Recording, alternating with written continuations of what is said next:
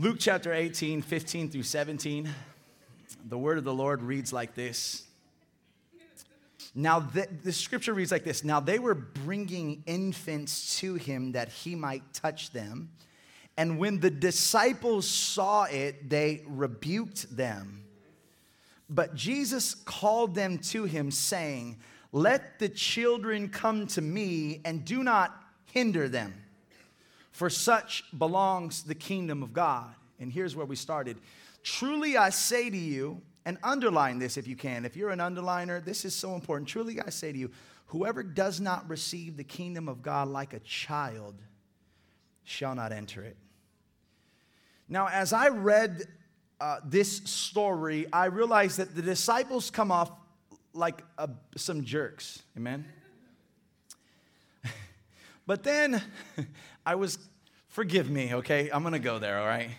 Then I was kind of reminded, do you remember that one old school deacon back in the day who always forgot it was church and not a club?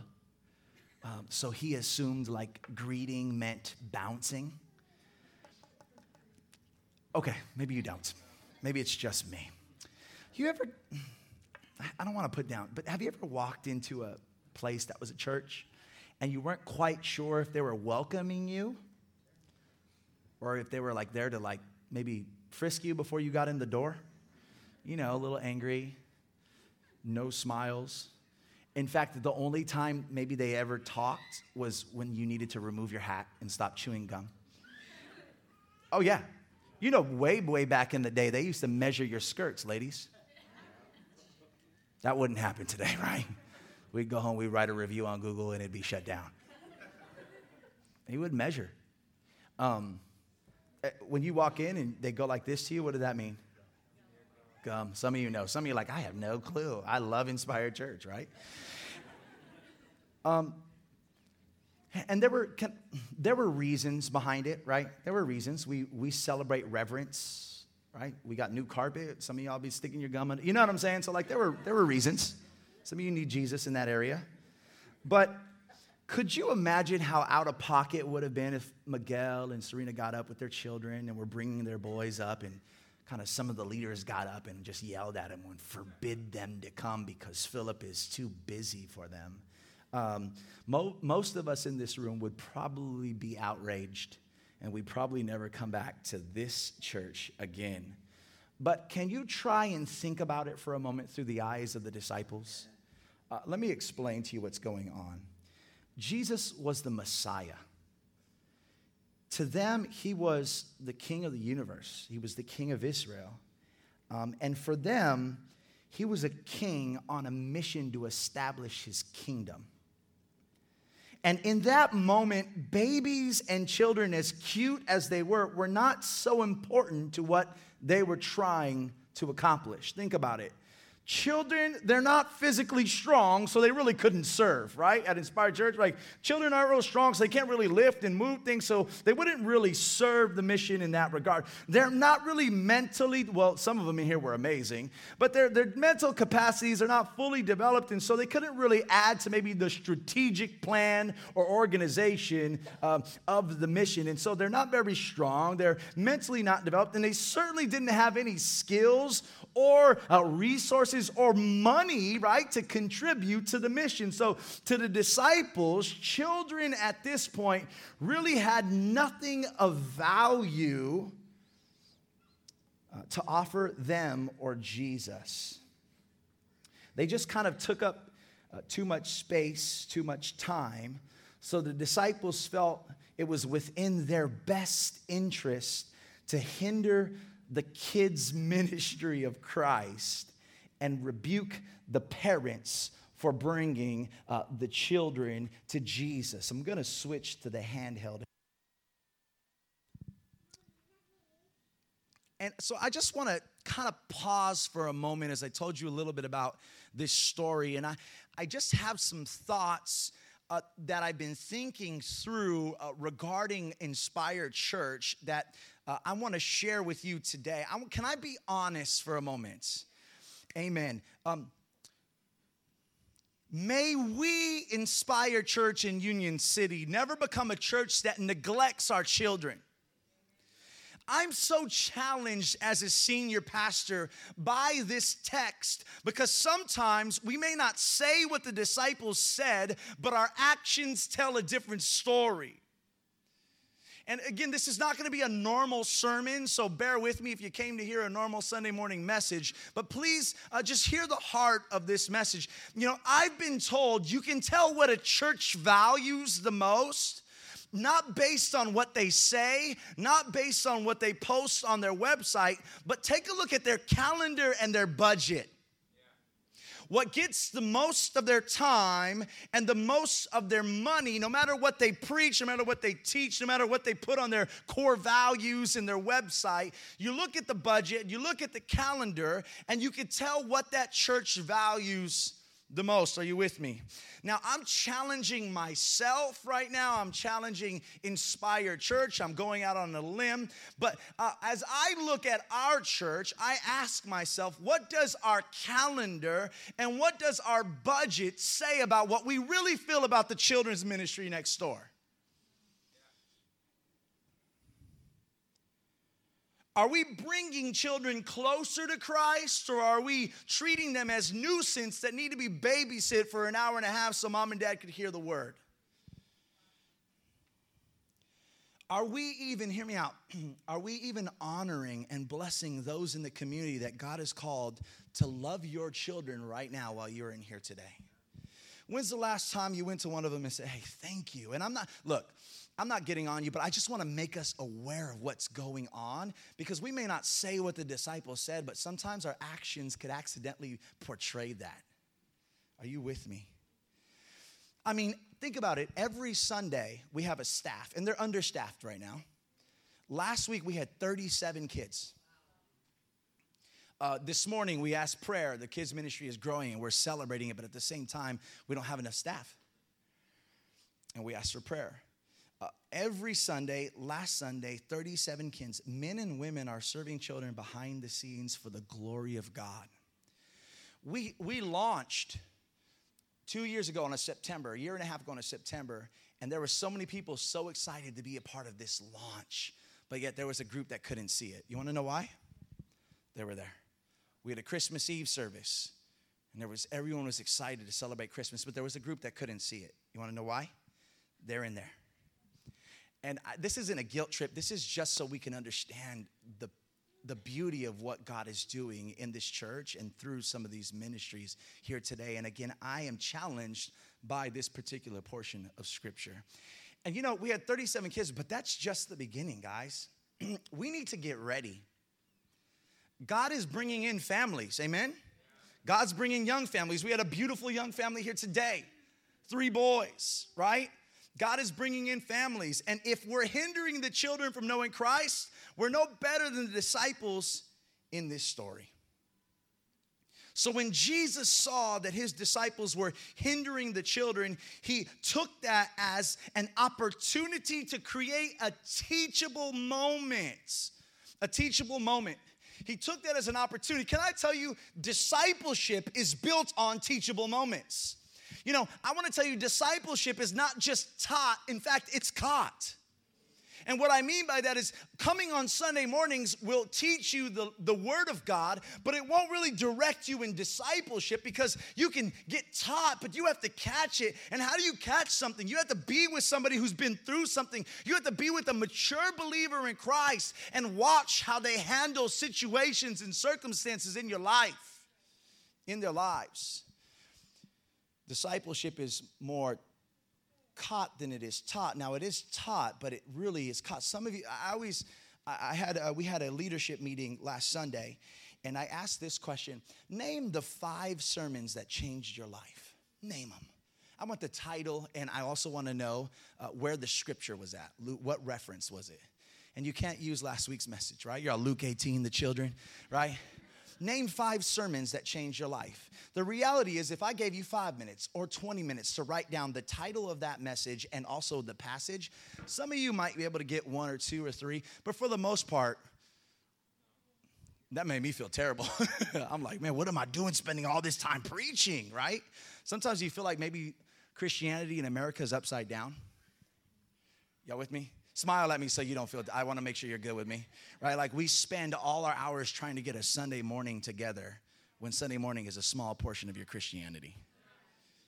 Right? And so what do? We create a membership that comes on Sunday, and it's basically Christianity is like a movie, right? I just come in, I get my popcorn or my donuts, sit down, make me laugh, pastor, make me cry, make me feel better, and then I leave. And we really get Christianity upside down. It's no wonder why the world doesn't want no part of the church, because on Sunday is when we go to church, but the rest of the week we're not disciples.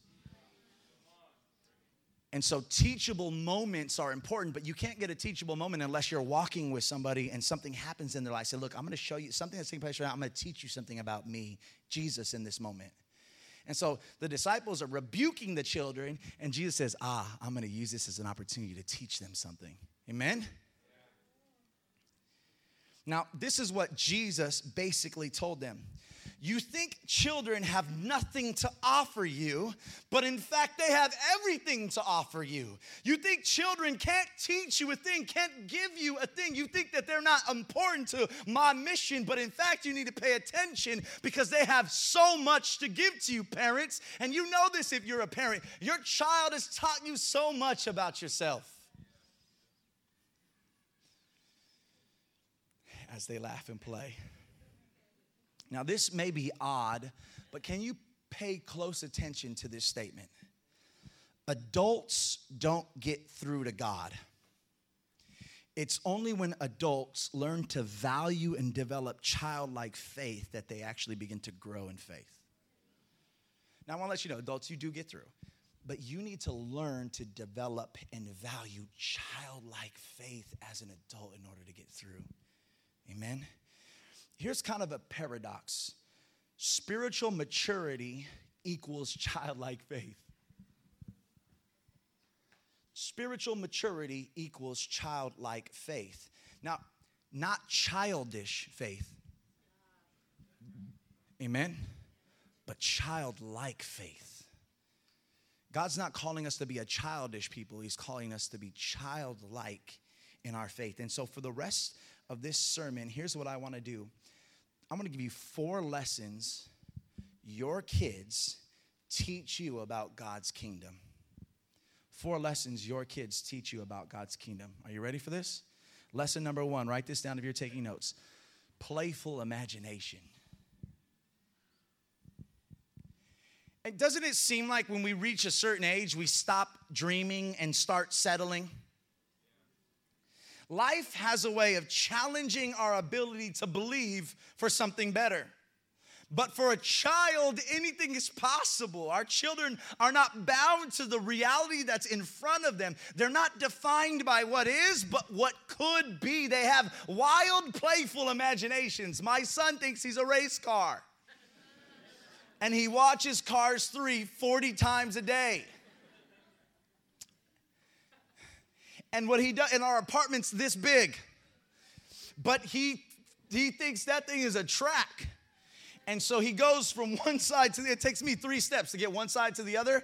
And he goes, his little legs start pumping, and he's just running around in circles all day long. And the adult in me is like, stop it already. I'm tired just watching you. But there's a playful imagination that he has that I think sometimes I look and I say, man, where'd that go in my life? Who told me to stop it because I'm too old to do that anymore? And that's ridiculous. You don't do that anymore. In fact, I've often heard Jamila say, I hope he never loses that. I hope he never loses that. Number 2, first is playful imagination. And the second is awe and wonder. Something else I've learned about my son. Every morning my son wakes up and he loves to look outside the window of our apartment. And every morning he always has something that makes him say, wow. And you know, I look like, what did he see? Like, is there something different? Right? What's out there? Somebody getting beat up? You know, get my camera out. And then I realized it can be something cool, like a dump truck, right? That's kind of cool. Some of us were older today. We hear the dub truck. We kind of like,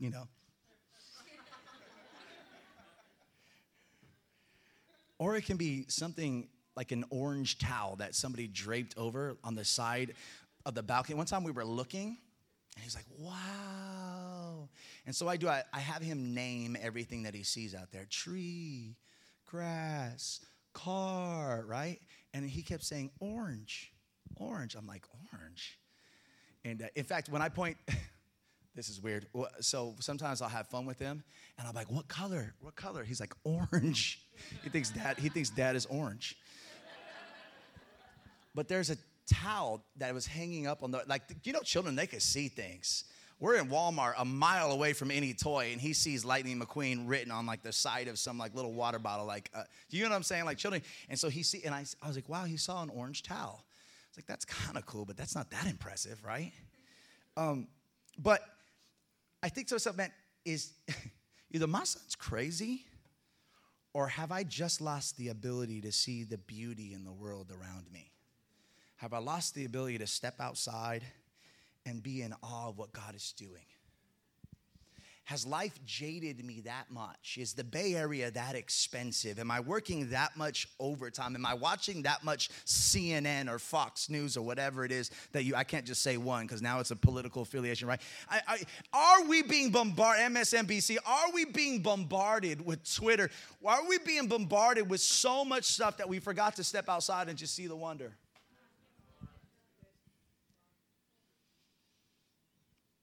And so I realized my son's not crazy. I think there's a part of me that has lost the ability to see things as if it was for the first time again.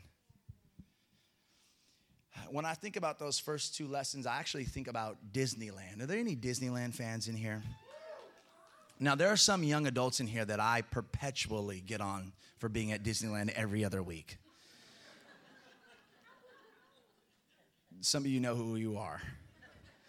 You know those people at Disneyland all the time? You're like, what are you doing at Disneyland? Right? Like, grow up. I can joke because even if someone's listening on the podcast hear this, they're like, yeah, right. You got to be like childlike faith, bro. Right? But can I point something out? Here's what I've realized. The Magic Kingdom is all about getting people to experience miraculous moments. Jeffrey has worked with Disney for a while, and if you've read the book on Disney, the culture that they create there is intentional. You know, when you drive into Disney, you go through LA or whatever, the freeways get really dirty. But when you get into Anaheim, everything is clean, right? And it starts from before the parking lot. I want you to know that it is all intentional. And it's on purpose, and it's designed so that when you step into the realm of Disney, that you feel like you're stepping into another world, right? And every individual that works at Disney, they're called cast members. They don't call them employees; they call them cast members because they want their workers to think like they're always on scene. They're always acting, and they're always there to serve and to greet and to provide an opportunity for you to feel like you're stepping into a magical moment. So if you've gone there, you'll see that even the person that's sweeping is definitely there to provide a magical moment for you. Are you guys with me? Now, Disneyland for some adults has become the realization of a better kingdom, guys. If only for a weekend, Disneyland promises us a space to enter back into childlike faith and freedom. For some, Disneyland has become so attractive because it capitalizes on the longing inside of us for Christ and His kingdom. And they don't even know it. But they've capitalized on this longing inside of us to let stress down and to enter into play. And I want you to know that's a God thing. I want you to know that's a God thing.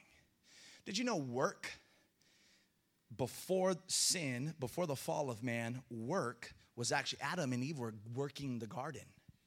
A lot of people think, well, because sin came in this world, now we got to work. No, what happened was now that sin came into the world, one of the curses was as you work, you'll sweat and the ground will grow thorn and thistle. And as you work, it'll hurt. There'll be pain. Anybody have back pain? You've been working all your life. I know, Brother Ruben, you retired this week. Praise God. Welcome to Disneyland. But now you can enter into joyful work. Did you know that what work has become? It's become play that's not joyful. And when God created work, it was meant to be, it was type of creating and a play that was to be enjoyed. Right? And the millennials are like, yeah, that's why I don't have a job, Pastor Phil. Preach that one. Kidding. I know you're not going to come back. I already know. Now, last two lessons. These next two lessons are perhaps the most important to a disciple. And I'm going to do something different. I'm going to try to get my son to come up here with me. Come here, son. Come to Papi. Here, we could just sit there. Give me my hand. Let's go upstairs together. Ready? 1, 2, 3. Yeah. Let's go this way. Hold my hand. This is my son.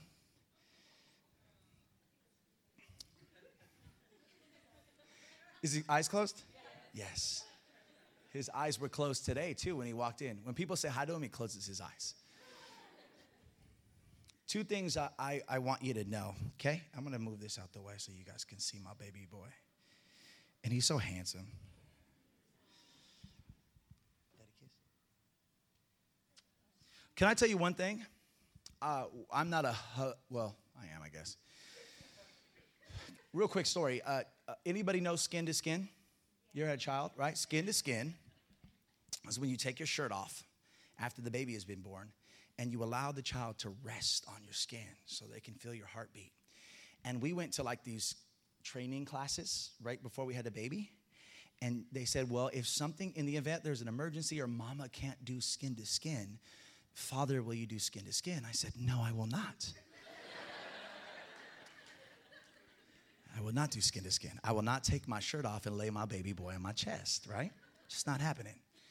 And you know what's really crazy was you're like, he did skin to skin, did he? I didn't. But the minute my son was born, I never, any Latinos in the place? Yeah, we're a proud bunch, right, Pops? We're very modest, amen.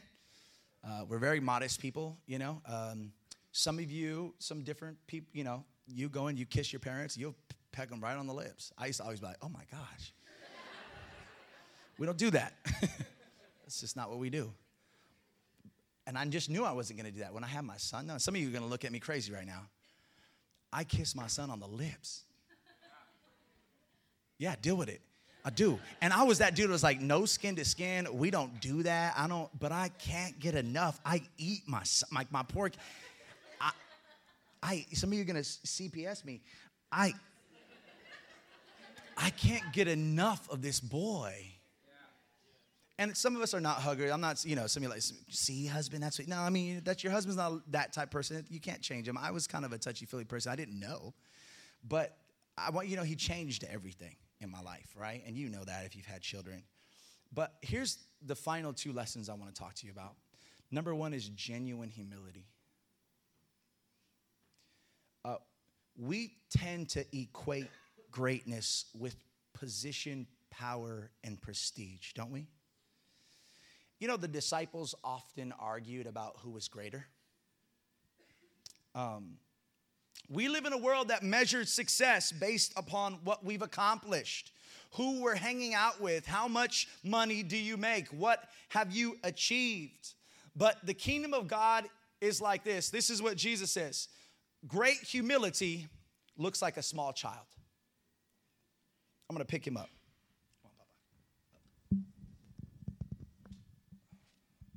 Great humility looks like a small child. Amen?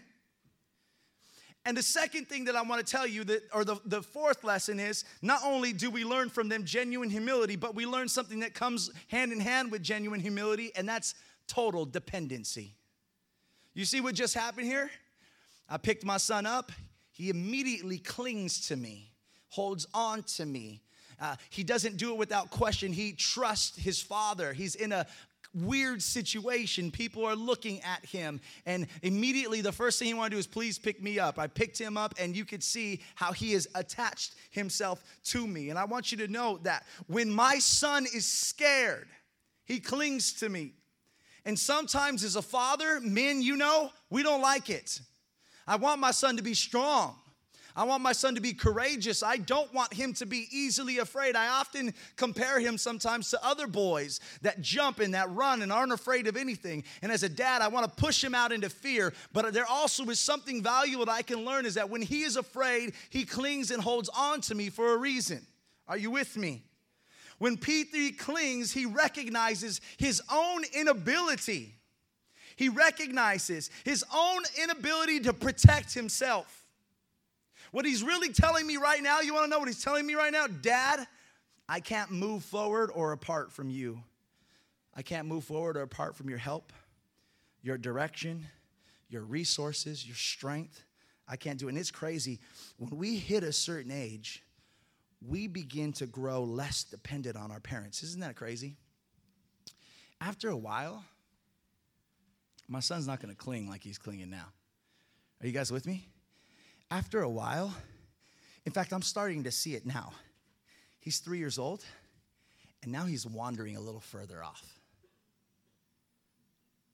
He's wandering a little further off. He's testing our boundaries. He's testing our limits. I looked at my wife. I said, baby, he's going to go to college soon. She said, no, we got a couple more years. I said, well, then he's got to pay rent.